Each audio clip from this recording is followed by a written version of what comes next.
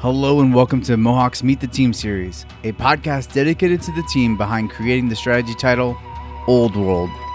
We'll get to know more about the team and their work on the project.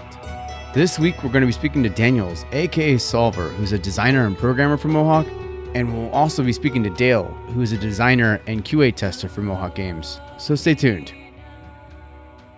And joining me again for this week's episode is Daniel. Welcome to the show again. Yeah, thanks for having me yet again. And very glad to have you, this time for a different reason. So we're going to get to know you a little bit. And I'm also joined by Dale from Down Under. Welcome, Dale.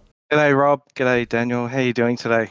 Oh, now I need you to just start saying like every Australian saying that we all think of. I love it. He'll get there soon enough. Yeah, I'm just going to start throwing them out there and hopefully he'll just repeat them back to me. That's not a knife. There you go. See, we're on.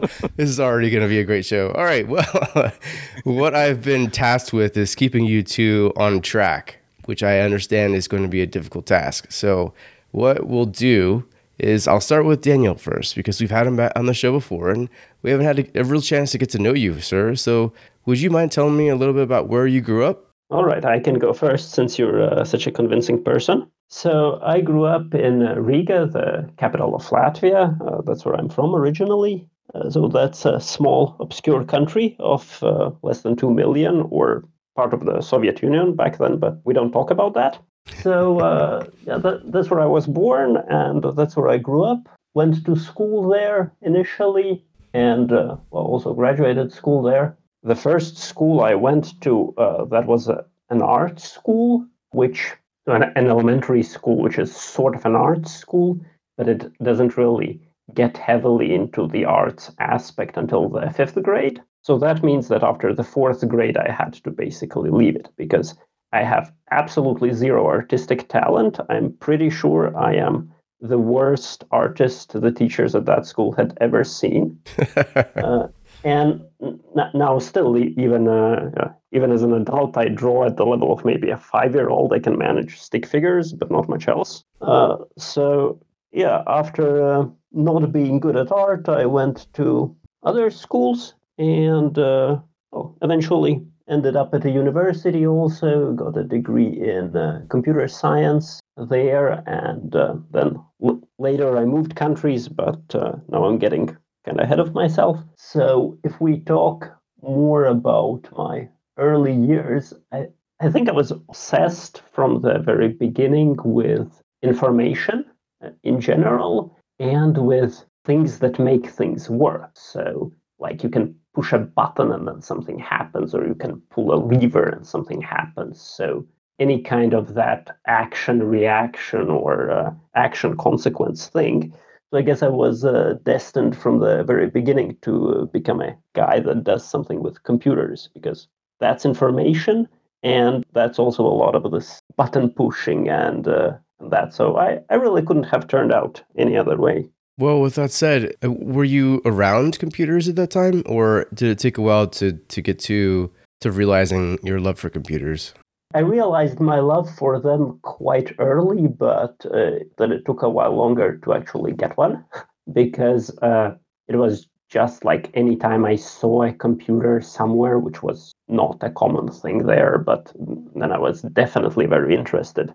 And not even necessarily a computer, but anything that kind of resembled a computer or a keyboard. One of my childhood memories is that I went on an Italian ship, a military ship that was visiting for some reason. And what I remember most clearly of that is that I went into the control room, or whatever it's called on a ship, and there it had a big, good old-fashioned control panel with many buttons and lights. And that just completely fascinated me.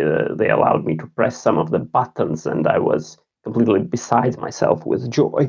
So even before I had regular access to a computer, I knew that I wanted computers.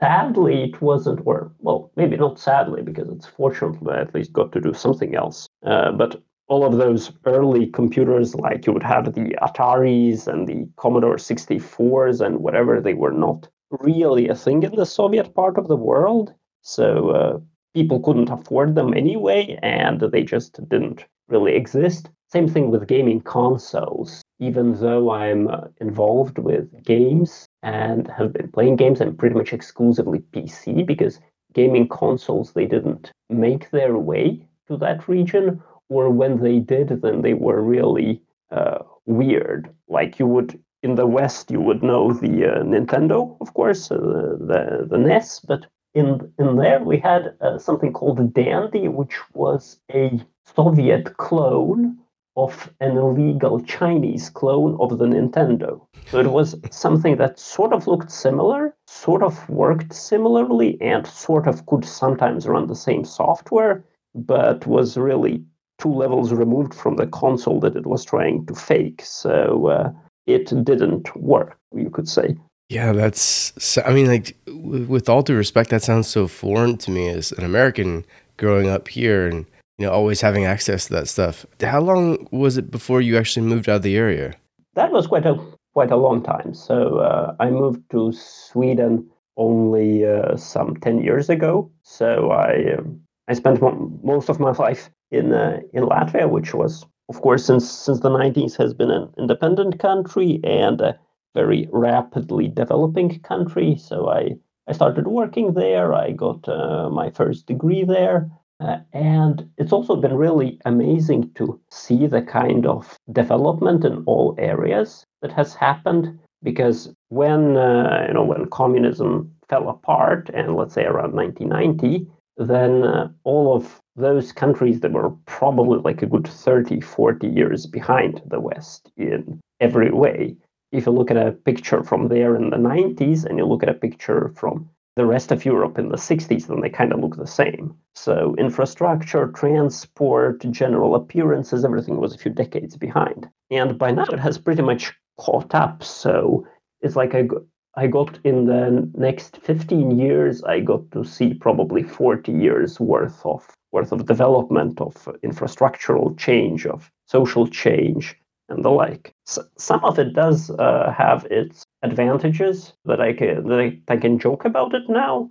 Like I was in my teens when I finally had regular access to running hot water. So it does now also seem ridiculous to me in retrospect. But yeah, that's just how life was back then. Yeah, wow. So I know that I remember, having witnessed that from very far away, it seemed like mostly the transition of power to a more democratic way of life was mostly peaceful, right? Like I know that some of the former Soviet Union had some conflict, but was Latvia part of that? Yeah, it was mostly peaceful except for a brief period. So there were like literally a few days with firefights in the streets, and people were massively, like probably most of the population of the country, they were outside, they were building barricades because they were anticipating like an imminent Soviet military invasion to try and recapture and retake control. So they erected huge concrete blocks around the government buildings and they manned those barricades 24/7. And fortunately, for the most part, nothing happened. But yeah, there were a few days when there were fights and some people were killed there, but it's still not clear what exactly the Central Soviet government was thinking at the time, how involved it was, or if it was something that the local units decided to do. So fortunately, compared to what it could have been, then yeah, you could say that the transition was a peaceful one, even though it did require some lives to be claimed. Yeah, that's unfortunate, but at least it wasn't way worse, right? It could have been way worse, like you said, if the Soviets decided that they were going to come back and take it by force. Yeah, it could have been way worse, and we have an example of that in Europe just 10 years later, as how Yugoslavia was breaking up. Not so long after that, and that was extremely bloody with civil wars and large-scale wars that lasted for years. So it definitely could have been much worse. Thanks for sharing that with us, Daniel. That's really cool. I mean, cool and also just interesting to hear. I hadn't really noticed. I mean, to hear it from your perspective, it's much different. Of course, we propagandize that as Americans, so it just seems like a much different experience than that of which I would have expected. So let's switch back over to Dale for a second and ask him about his childhood in sunny Australia and see what it was like. Yeah, so I don't know how to follow that up. It's a bit hard. But yeah, I grew up in. The stuff you have to fight off in Australia is at least as dangerous as the Soviet army. Yeah, true. Like the spiders and the snakes and the sharks and the koalas and yeah. Drop bears, right? Yeah, that's right. Drop bears. And the way to avoid drop bears is you rub Vegemite on your forehead. Scares them away. Because Vegemite scares everything away. Nice. Definitely. I grew up in country Victoria, so I'm currently in Melbourne, which is the capital city of Victoria. We're down at the southeast end of Australia. I grew up a couple of hours out of Melbourne in a small town that only had like about 1,000 people. We had a farm. I used to call them hamburgers because they were beef cows, so they'd go off to make hamburgers. Yeah, and I grew up out there, went to school out there, and life was very peaceful for me out there in the country. And then early 80s, I was spending a bit more time in like one of the bigger towns, Sale, and it had a shopping centre and it was a big electronics chain called Dick Smith Electronics. Dick Smith is like one of the first Australian billionaires, so he got it all from electronics. And I used to spend a lot of time in the Dick Smith store in Sale playing on this little console that they had called a Dick Smith Wizard.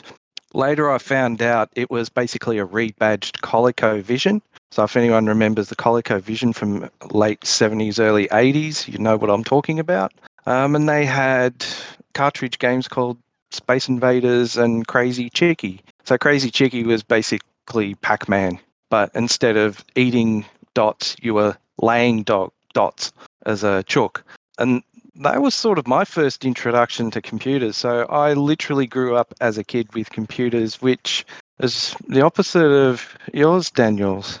So, I was exposed very early, got one very early, went through the Commodore 64 phase, and that's where my love of gaming came from. C64 is such a common trait for many people who have learned to love computers. I got my hands on a C64 later, and it's such a fun system, really, to nerd out on. Exactly. And it was games like Summer Games and Winter Games and California Games. I also had the BASIC cartridge as well. So that was my first foray into programming, was making BASIC, and I actually made my own Olympic Games type of thing after playing Summer Games. So there you go. That was my first computer game that I made. Heard it here first. I feel like I have to translate what you just said back there. So you played as Pac-Man. It was like a Pac-Man-like game, but you played as a chicken. Is that what you said? Yeah, so it was called Crazy Chicky, and you were a chicken and you laid eggs, and there were foxes instead of ghosts that would walk around eating your eggs, and you would have to eat like the power seed to go and then eat the wolves or the foxes or whatever they were. So it's sort of like opposite Pac-Man. Do you have any idea of how Australian that sounds? That you even make Pac-Man more dangerous and more of a fight for your life with some crazy animals? You could say that, or you could just say it's completely upside down, like everything over here. So Dale, being in the Southeast then, you are currently experiencing winter then, right? Like a pretty strong winter, I'd imagine, right? Yes. So this last week, we've actually had, and I don't know where the weather guys come up with this, but apparently it was a detached Antarctic polar vortex. I've no idea what that means. It just basically means we've had snow, storms, we've got floods, we've had winds so strong that it's like blown down trees all through my town. I lost half a tree out the front. The trampoline tried to jump over the fence. It's been pretty horrible weather for the last week, but hey, that's June. It's just normal. Oh God, it's so weird to me, and it's such a weird shift in thinking to consider June being like a winter month. Here it's always a very warm month for us. It's the transition to warmth, and we've had a lot of thunderstorms and stuff like that. But to hear you talking about polar vortexes, which I've actually heard of, they started using those a few years ago here in the United States. Like the like I guess it's almost like a small hurricane in some ways that creates, strong winds. And yeah, no, it's strange to me to hear you say June's a winter month. Y'all are weird back down there. Sorry. Well, it's actually Queen's birthday weekend this weekend, which is the traditional opening of the ski season up at the snow resorts. And if it wasn't for our current lockdown restrictions, I would actually be up there. So it's a bit of a shame. That is a shame. I'm sorry to hear that. Well, so you start off with, it sounds like a very Australian version of some of what we, have come to know as like the basic or like the foundation of video gaming. And where did that lead? How did you say you developed your first game, but then how far did that rabbit hole go? Okay, so I had the Commodore 64 for quite a few years. I had my first Sid Meier game was actually Pirates, and I played it to death. Like, absolutely loved that game, even to the point that I would hack the save game and move Panama over to the Antilles Islands so that I didn't have to sail all the way across the map and then spend like 3 years trying to come back against the wind. Just little things like that. Yeah, Wonder Boy. I grew up on Wonder Boy on the Commodore 64, Pirates, Archon, Zaxxon, games like that. Your typical arcade games. I'd go down to the fish and chip shop and they always had a different arcade game. It'd be like Galaga or Space Invaders or Choplifter, although I think in America you guys called it Rescue Chopper or something. Yeah, so it was quite the normal 80s electronics upbringing. And from there, it just increased my love of computing. Like, my mum was an accountant, so she was one of the first ones in town to get an IBM PC. And I used to have a couple of games that I would even play on that. And, in the middle of the night, mum or dad would come down, and here I am, like 2:00 in the morning, still playing Pirates or Archon or something or other. And I was always getting in trouble for that sort of thing. And then at school, had the first electronic typewriters, and me and my mates at school, we actually made on the electronic typewriters this like little maze game. Like, it was crazy the things we could do back then. Well, how did that end up landing you where you kind of are now? Like, did you end up going to school for that? So when I hit year 9, or when I think it was 15, I actually got sent to boarding school in Melbourne. In the country, it's very hard to get, back then in the 80s, early 90s, it was really tough to get a good, solid year 11 and 12 education to get yourself into university. So I got sent to Melbourne, to a school in Melbourne, and they had Apple Macs, or Mac 2s, I think they were back then. And we used to... in year 11 and 12, I actually did programming courses. They just called it IT. And it was like Logo and Pascal, learning those languages. Yeah, and so I did those subjects in year 11 and 12, which then my parents really... I did a traditional like double maths, phys, chem, commerce and IT in year 12, which allowed me to get into university. Now, my parents... they were like, if you don't do law or medicine, you're not really doing any jobs. So I applied for law commerce, and I got into law commerce at the University of Melbourne. I did 6 months of it and absolutely hated it. And then just transferred to an arts degree just so I was still at university while I thought about what I wanted to do. And, during that time, a couple of other big games had come out, and I got that was 93, 94.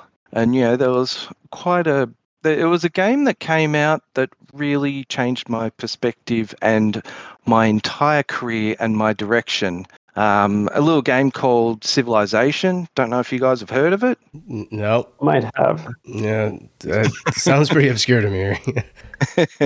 So, that was my introduction to Civilization. I bought a computer and it actually came on it. It was the free game for the marketing to make you buy their computer. So I got Civilization on it, and that was it. I was hooked from day one. And, from there, it made me think, okay, I want to do IT. I want to do computers. So I actually transferred to Monash University, which is the other big uni here in Melbourne. And I did my I started a Bachelor of Computer Science. So did that. I did it in operating systems and management. So I came out the other end with a Bachelor of Computer Science. I knew how to run server rooms and how to set up, LANs and all the infrastructure stuff that goes at the back of enterprises, and landed my first job doing typesetting at a printing firm. Electronic typesetting. So an electronic typesetter is a glorified word processor. So they sit there with files that come in from clients on Microsoft Word, and they relay it out so that it fits nicely on the big commercial printers, and you hit print and it goes off and it prints 1,000 copies of this book for you. So that was my first job. Did that for a few years, and then I took a completely different direction. This was coming up at the end of 97, and I applied for... So Australia and Canada had this program called a cultural swap. And basically, if you were under 25, you could apply for this program through the Department of Foreign Affairs. And if someone on the other side of the program applied with similar skills, you would do a cultural swap for 12 months. So I would go to Canada and the person in Canada would come to Australia. I just happened to be lucky that someone with a similar skill set to me actually applied, so I got accepted on the program. So in 1998, I spent the whole year over in Canada. Absolutely loved it, and I can still talk a bit like a Canadian, and I'm not talking about that, eh? So when I came back, I had while I was over there, I got a job as desktop support with Royal Bank of Canada. Did that for a couple of months, and then this Y2K project came up with their foreign exchange wing. So I applied for that and I actually got accepted as a project manager for that. So I got to travel all through the western seaboard of the US, all of Canada, up to Anchorage, to anywhere on the west side of North America where there was a Royal Bank offices, not the actual banks themselves, but the actual offices. I couldn't go to the east side of Canada because I didn't speak French. And unfortunately, if you don't speak French and you're a foreigner in Canada, they don't let you work in the French-speaking parts, which is a bit crazy, I think. But yeah, while I was over there, grew to love IT, came back to Australia, and from there, I've basically been purely IT. Working on operating systems, support. I've done phone support. I've done system administration. I've done setting up, massive, petabyte SANs and archiving systems for hospitals. I've done supporting like 30, 40 schools networks. Quite varied. And then probably 10 years ago, I went specifically into programming. Made my shift into just programming.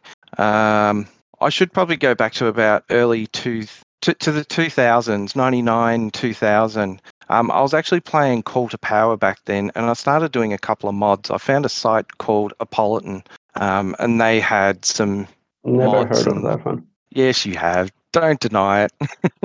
I've told you this. Hey, this is where I step in. I remember no forum talk here. We're allowed to talk about that one. That one's all right. That's probably actually the start of the history between Daniel and I. So we were both playing a game called Call to Power. I made some mods for it, and he was interested in playing those mods. And he had some questions, and I'll let him talk about that part of his history. But basically, since then, we've known each other. We've come through civilization lines. Yeah, I don't know how far down that line you want to go. Wow. We're going to come back to this because it's insane to me to think that you guys have known each other, even though you lived in very different parts of the world for that long. So that's the power of the internet. It's amazing. But Daniel, why don't you kind of bring us up to speed where you were all this time? Yeah, so I was, how should I say, all the game stuff was kind of in parallel with what I was doing at the time. I had a computer, so I was interested in programming from the start, because I figured out that programming is how you make computers do more. I was experimenting with computers and tweaking configurations and doing all kinds of creative stuff that I could imagine. But then it didn't take long to realize that, okay, programming is how you really make computers do stuff. So I started teaching myself programming as soon as I could. Also started with BASIC, just as Dale did. That was, for me, that was QBasic, the DOS version.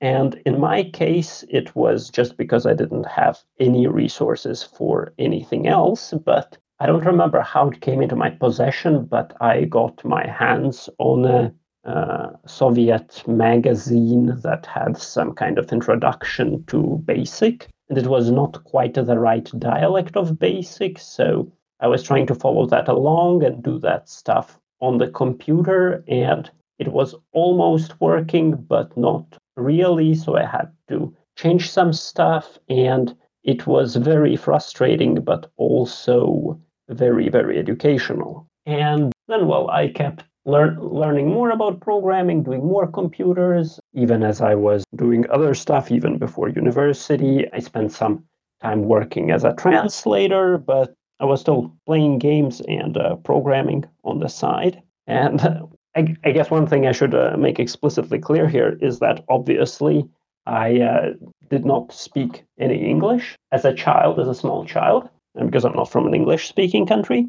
But that's where my parents come in with probably one of the most influential decisions they made. I don't think anyone could have anticipated how much of an influence it would have. So they made a very good guess. They guessed that when I was still a child, so they guessed that, maybe all of this thing with the Soviets or Russia sort of controlling much of Europe is going to end. And then maybe if that happens, then maybe everyone, even in our part of the world, will be able to benefit from English greatly. So that was a very, very good guess by them. And they really pulled out all the stops in getting me some kind of tools and some kind of ability to learn English. They found some hard to find books for me.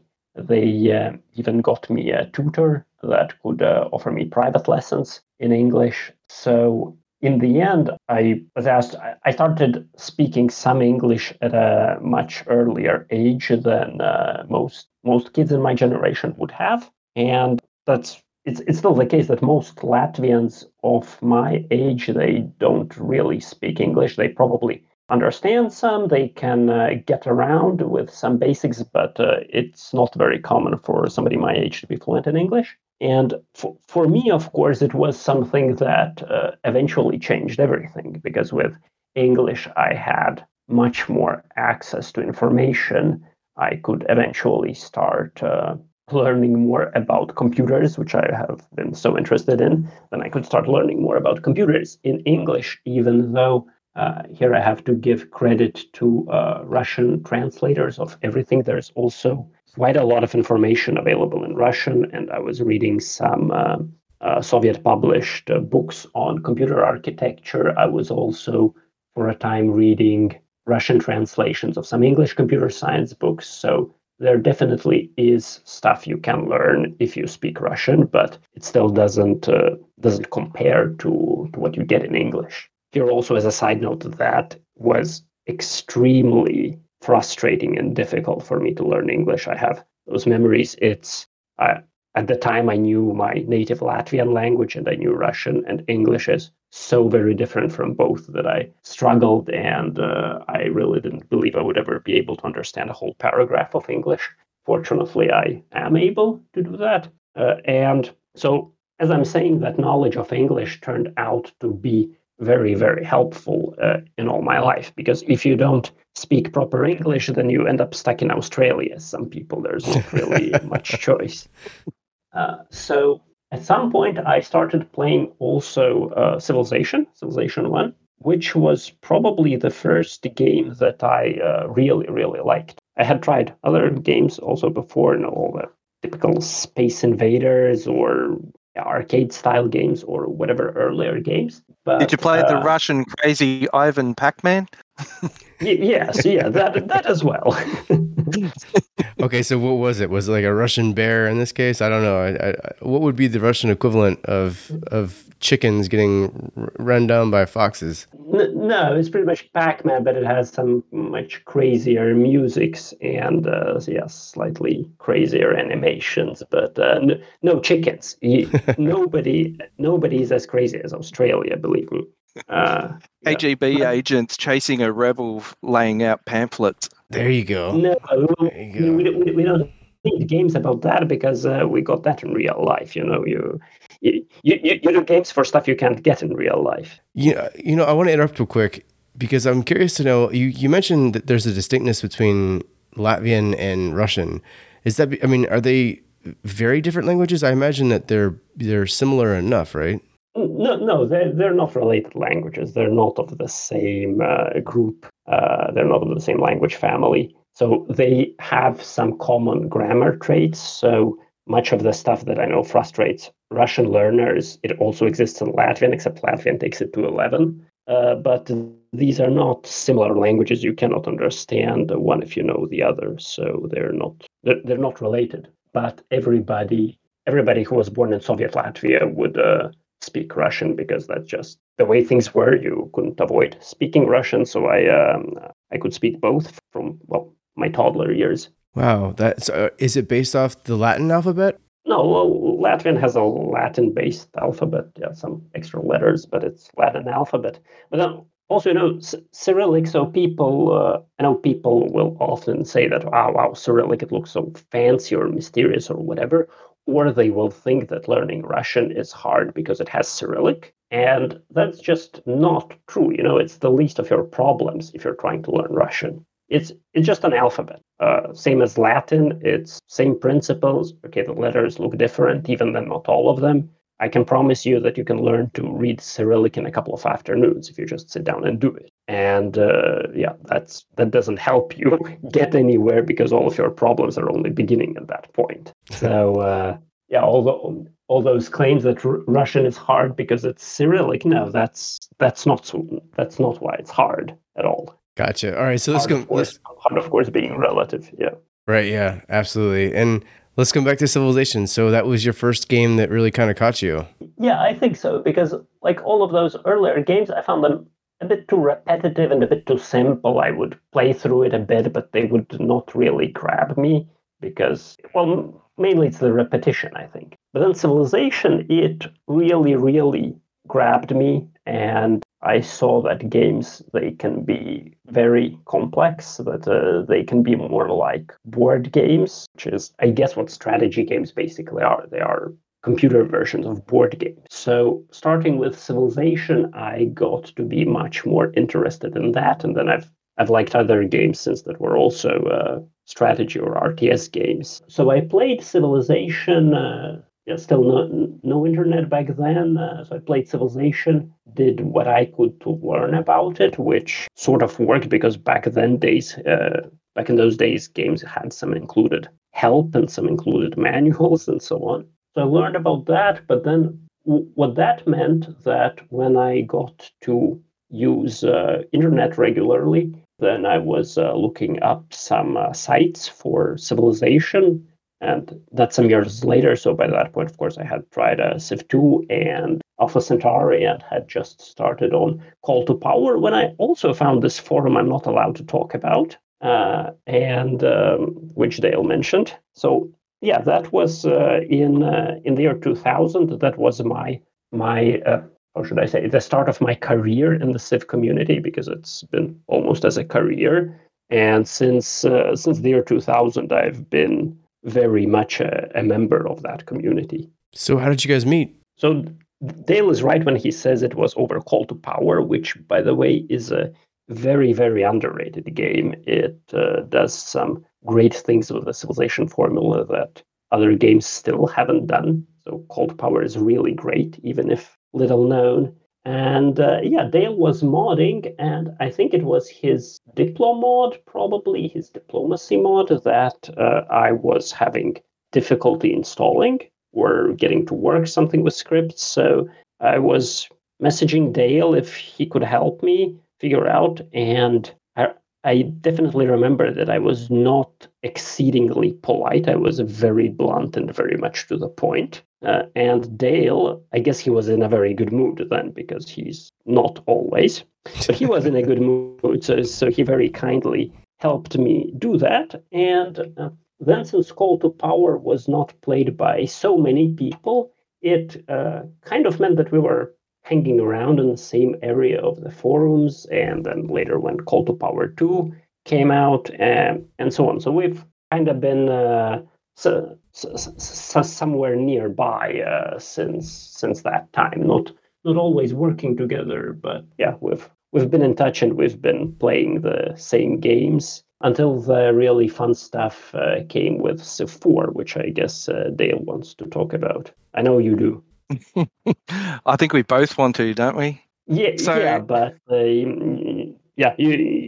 Rob needs to sleep at some point, and Rob, warning, this is one of the off the rails tracks. So if we start talking about Civ 4, this is 5 hours of non-stop verbal. Yeah, again, words I should not be saying on air. All right, Dale, you're up then. All right. So Civilization 4, where do we start? So I'd been doing some mods with Call to Power and Call to Power 2.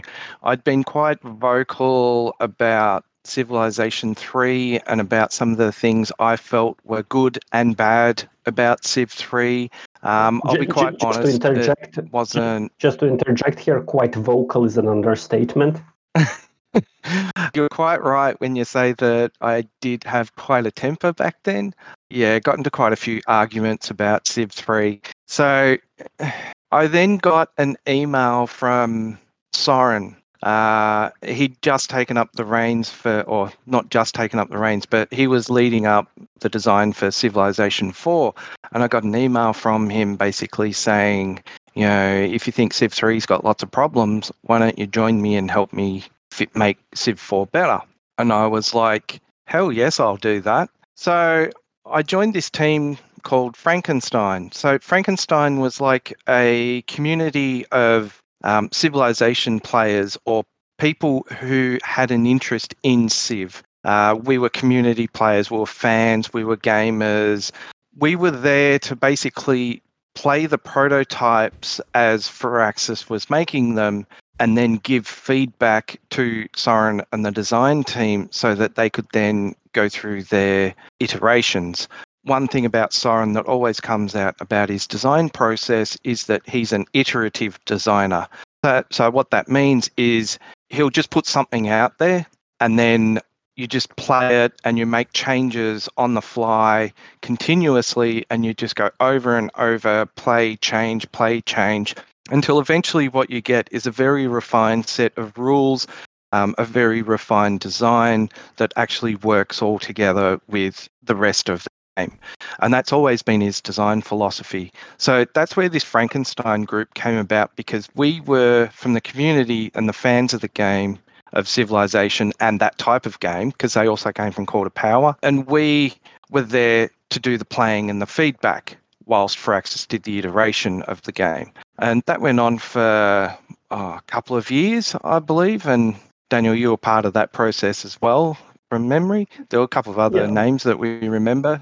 Sure. And I think we should credit Soren here also, because this level of fan involvement that went into making Civ 4, it was really unusual at the time, and it still kind of is unusual.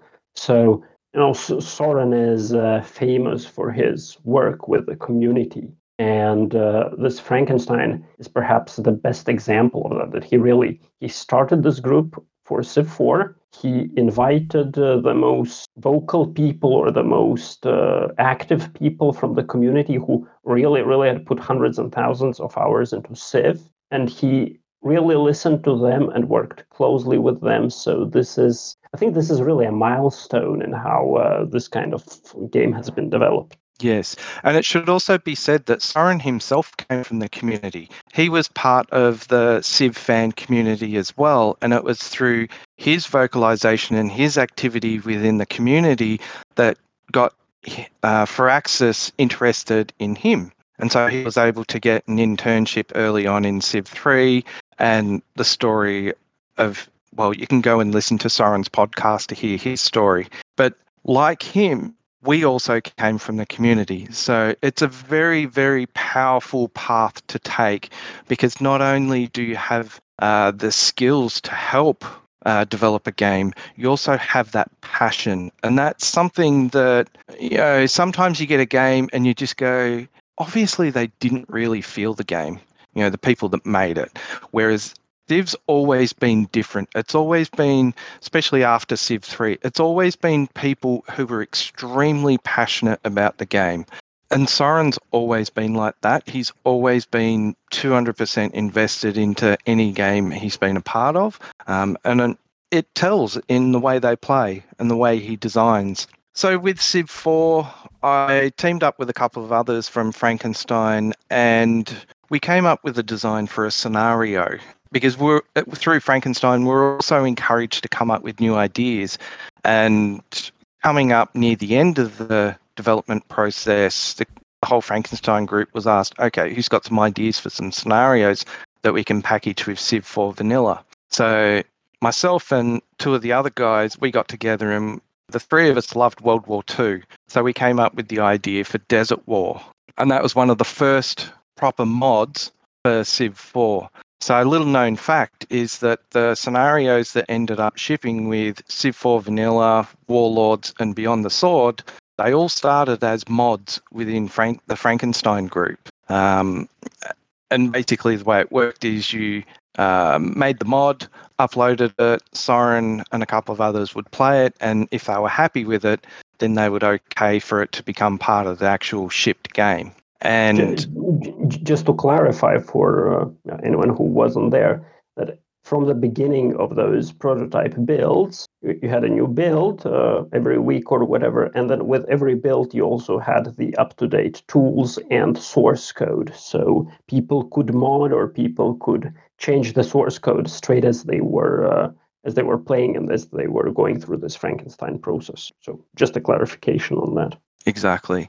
And some of the biggest mods that came out in the community actually had their beginnings in this Frankenstein group, like Fall from Heaven, Rise and Fall, Road to War, Desert War, the Blue Marble mod. They all had their roots from people within this Frankenstein group who were allowed to play with the tools and help develop the tools that led to modding right from very early on in the development piece.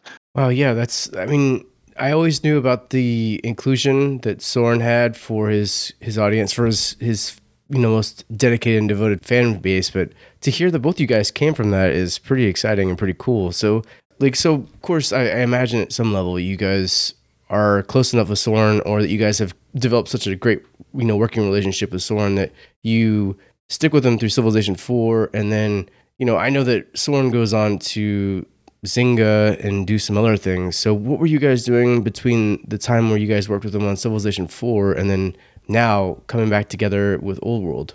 I'll let you go first, Daniels. Yeah, all right. So after Soren left Firaxis, there were still the Civ 4 expansions to be done. Soren left kind of early in that process. And then Beyond the Sword, it was led by Alex Mansaris, who of course is also with us at Mohawk. And that was kind of my first game design experience also. So for Beyond the Sword, I was pestering Alex about some of the things I didn't like in Civ 4, and mainly it was AR combat. And eventually I talked him into basically letting me redo this. So I figured out Talked him into or badgered? Yeah, I might have been a little bit insistent, but he agreed. That's all that matters, right? So I came up with the rule changes that I wanted to see in AR combat, and I also implemented them in code, and then those shipped as part of Beyond the Sword. And then Beyond the Sword also had a simple event system. Of course, nothing like Old World, but it's the only modern Civ game to have had some random events, which I really enjoyed as a feature. And then I also made a bunch of those random events that shipped with Beyond the Sword. I did some after release, I did some patching of bugs and of AI that ended up being rolled in an official patch. I think it was patch 319 or whatever for Beyond the Sword had a lot of my code in there. So I wasn't really part of the development team for Beyond the Sword, but as this external person, I got to do still some work that ended up being part of the official game. And yeah, that's kind of my first design stuff. And then I stayed with Frankenstein Group, which continued to exist for future Civ games. I remained there up until joining Mohawk. So I've been there for Civ 5 and Civ 6 and the expansions for the most part. So I like Civ 6 quite a lot. I didn't like Civ 5 that much, but and I know many Civ 4 veterans were disappointed by Civ 5, but at least I had a front view seat to the development of Civ 5, so I may be a little bit inclined to go easier on it because I'm aware of some of the difficulties the dev team was dealing with at the time. So since you were asking about relationship with Soren, that's right. I didn't work on any of Soren's game directly at the time, but I really, really like him as a game designer. So I was following what he was doing, checked out Spore, checked out some of his other work. Then for Offworld, also I played some of the Offworld beta version, and Soren invited me to play it because he also wanted some feedback. I didn't play too much of it because sometime before Offworld released, I began dealing with some personal stuff that kind of made me not want to play professionally. So for a couple of years there, I didn't really play strategy games as much, or I played them very little. But still, I was in contact with Soren now and then all throughout this until this is what happened with Old World. So also Soren was happy enough with my feedback on the game and my modding attempts for the game that after Mohawk was forced by COVID to go fully remote, that Soren was eventually happy to also have me join the team formally, and that's something I'm very grateful for. And I have to admit here that it did take me after that. It did take me a few weeks to stop being starstruck. That wow, I'm actually getting to work with Soren in an official capacity. It was unbearable for about a month. Yeah. Was he just such a fanboy that he just couldn't stop talking about it? I was like, oh my god, wow. Well, not exactly like that. Yeah. I'm just glad I was on the team first, so you didn't see me do that for the first month. I should ask if somebody has the recordings. Yeah, there you go. Where's the proof? Well, Dale, I can so I remember because I was actually part of an early beta testing group for Old World, and you were there as I got there. So, and then all of a sudden, based on, because I was part of the early part of Discord too, and one day I see your name in gold, and it looked like they'd recruited you. So how did that all happen? So I'll actually go back to Civ 4 because for Beyond the Sword, I was actually contracted for a couple of dollars. It was just a small amount to actually create the Road to War scenario for Beyond the Sword, and that was my first proper official taste of game development. So I created Road to War, and then after Beyond the Sword shipped, I then supported it further and expanded it. I also got to help support Civ 4 colonization, which came after Civ 4 Beyond the Sword. So I was actually part of a community patch.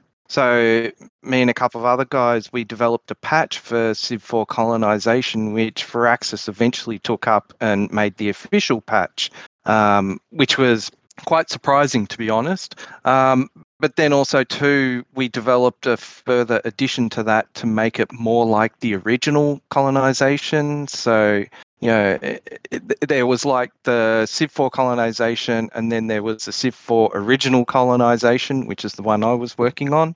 And that's actually become the basis for a number of other big mods that have come out of Civ 4 Col.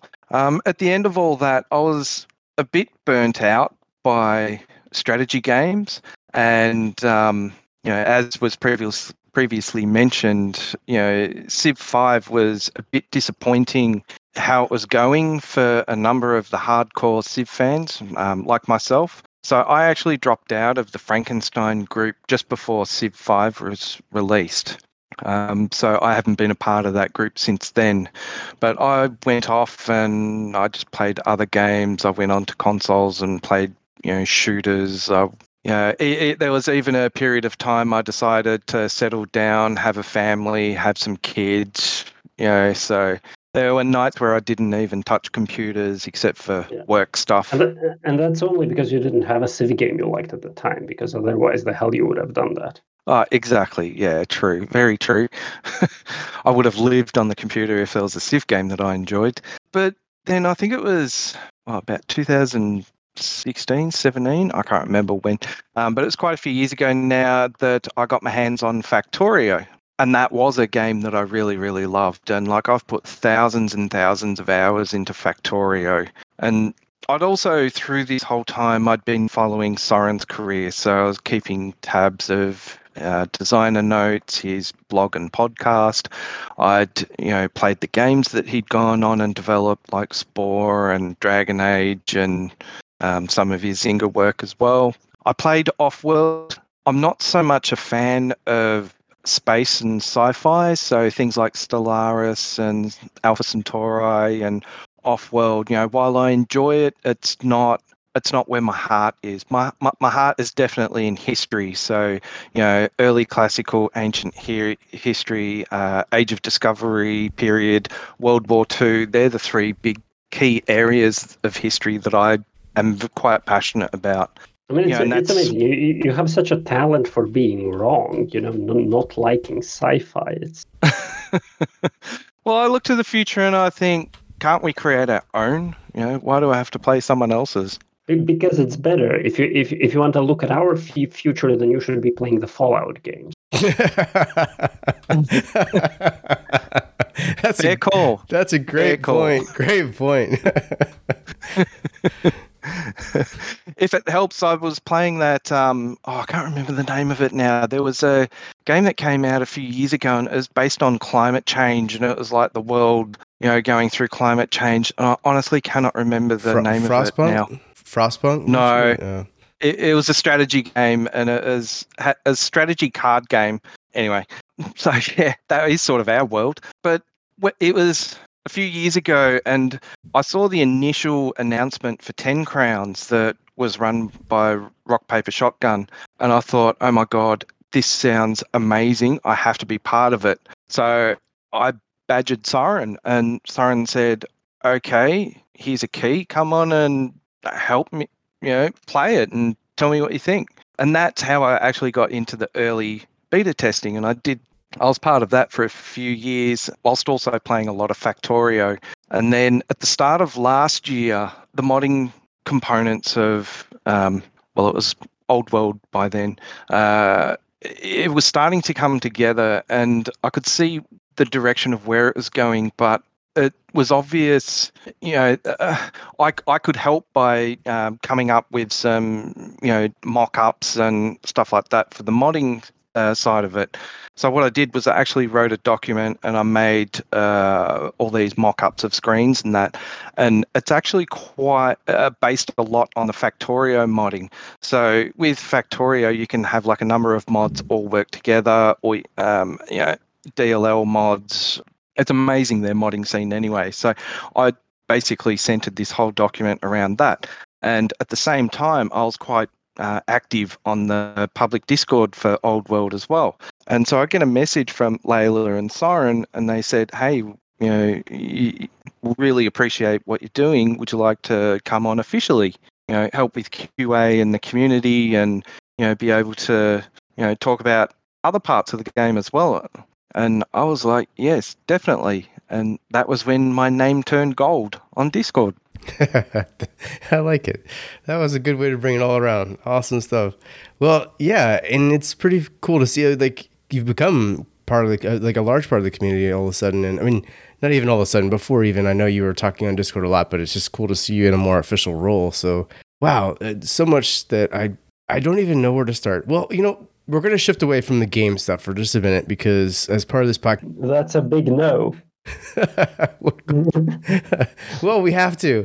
The idea is that as part of this podcast series, we do want to get to know who you are outside of Old World and outside of video games. And I'll start with you, Daniel, just to kind of hear maybe what are the things you end up doing outside of gaming that you enjoy as a getaway? Yeah, those things may surprisingly exist, even though I'm a typical nerd. Most of the stuff I enjoy is just nerd stuff. I'm not much for going out or being somewhere, but I read pretty much everything. I love reading books. I especially love sci-fi. I'm a big sci-fi reader, and then my other big interest in life, aside from, I wouldn't say games, but computers in general. So my other big interest has always been in languages, or at least since my early teens. So I speak a bunch of languages. I have worked with languages. I've worked as a translator, so in text. I've worked as an interpreter, so the oral part of that. And I'm definitely sure that if computers were not around for some reason or something like that, I would have ended up doing something with languages. I would have been just a career translator or something along those lines. Yeah, those are mostly the things I like to do. I like sitting down with a book somewhere in silence or something at least resembling silence. I like reading random facts or random anything. I can sometimes just go in on Wikipedia if I have the time, pick some obscure subject I know nothing about and spend the next 2 hours reading about that. I'm into that kind of nerdy stuff. Well, that's really cool. I really can admire the desire to learn more. It's especially for me, it feels like I never have enough time to like actively look for things to like teach myself. So it's cool that you do that. It's really cool. What about yourself, Dale? I mean, are you wrestling alligators and wrangling wrangling venomous spiders and he's doing that right now and we're recording. Yeah, get away.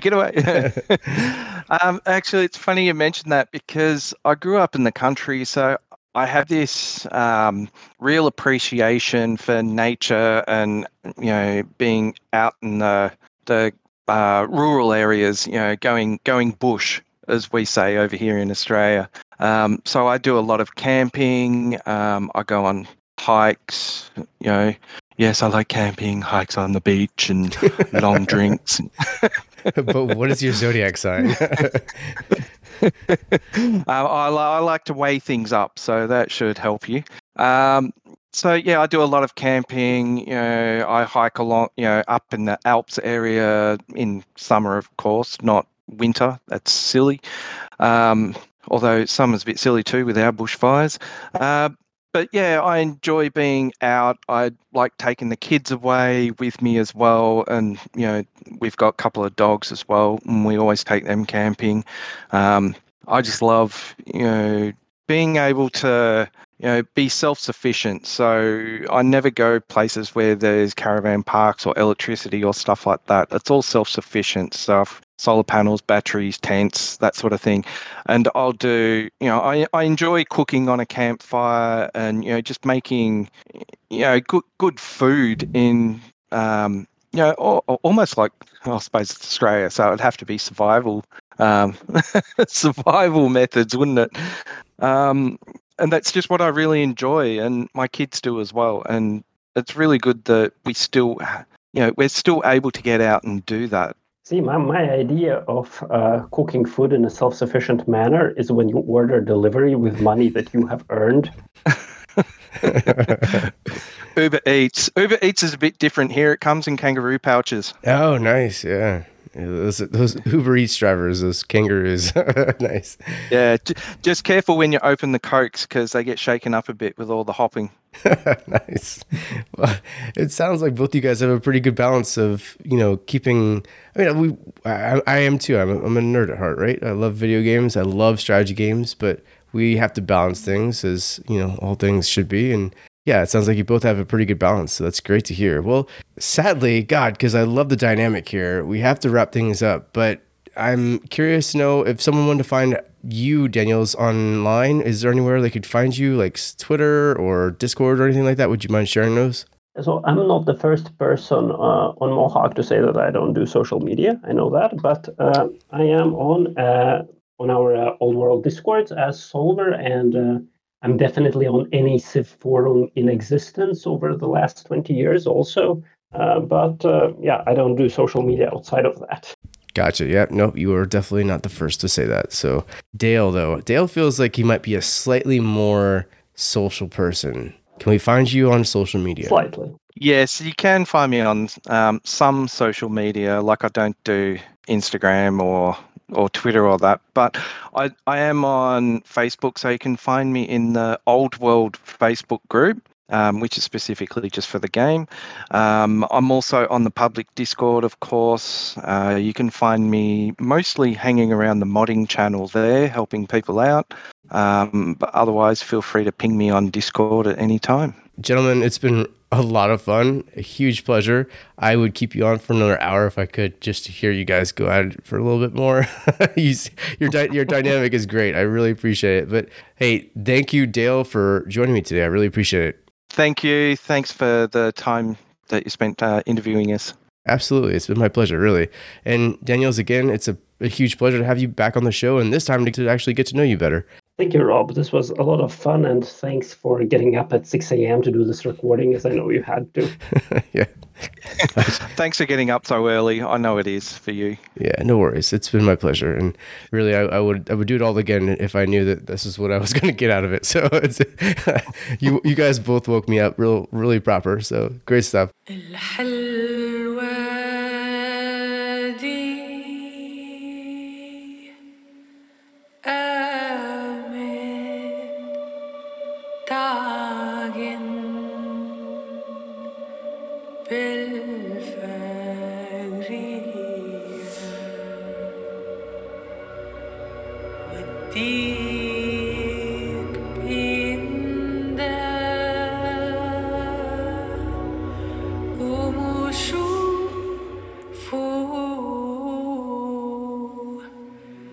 بالفجر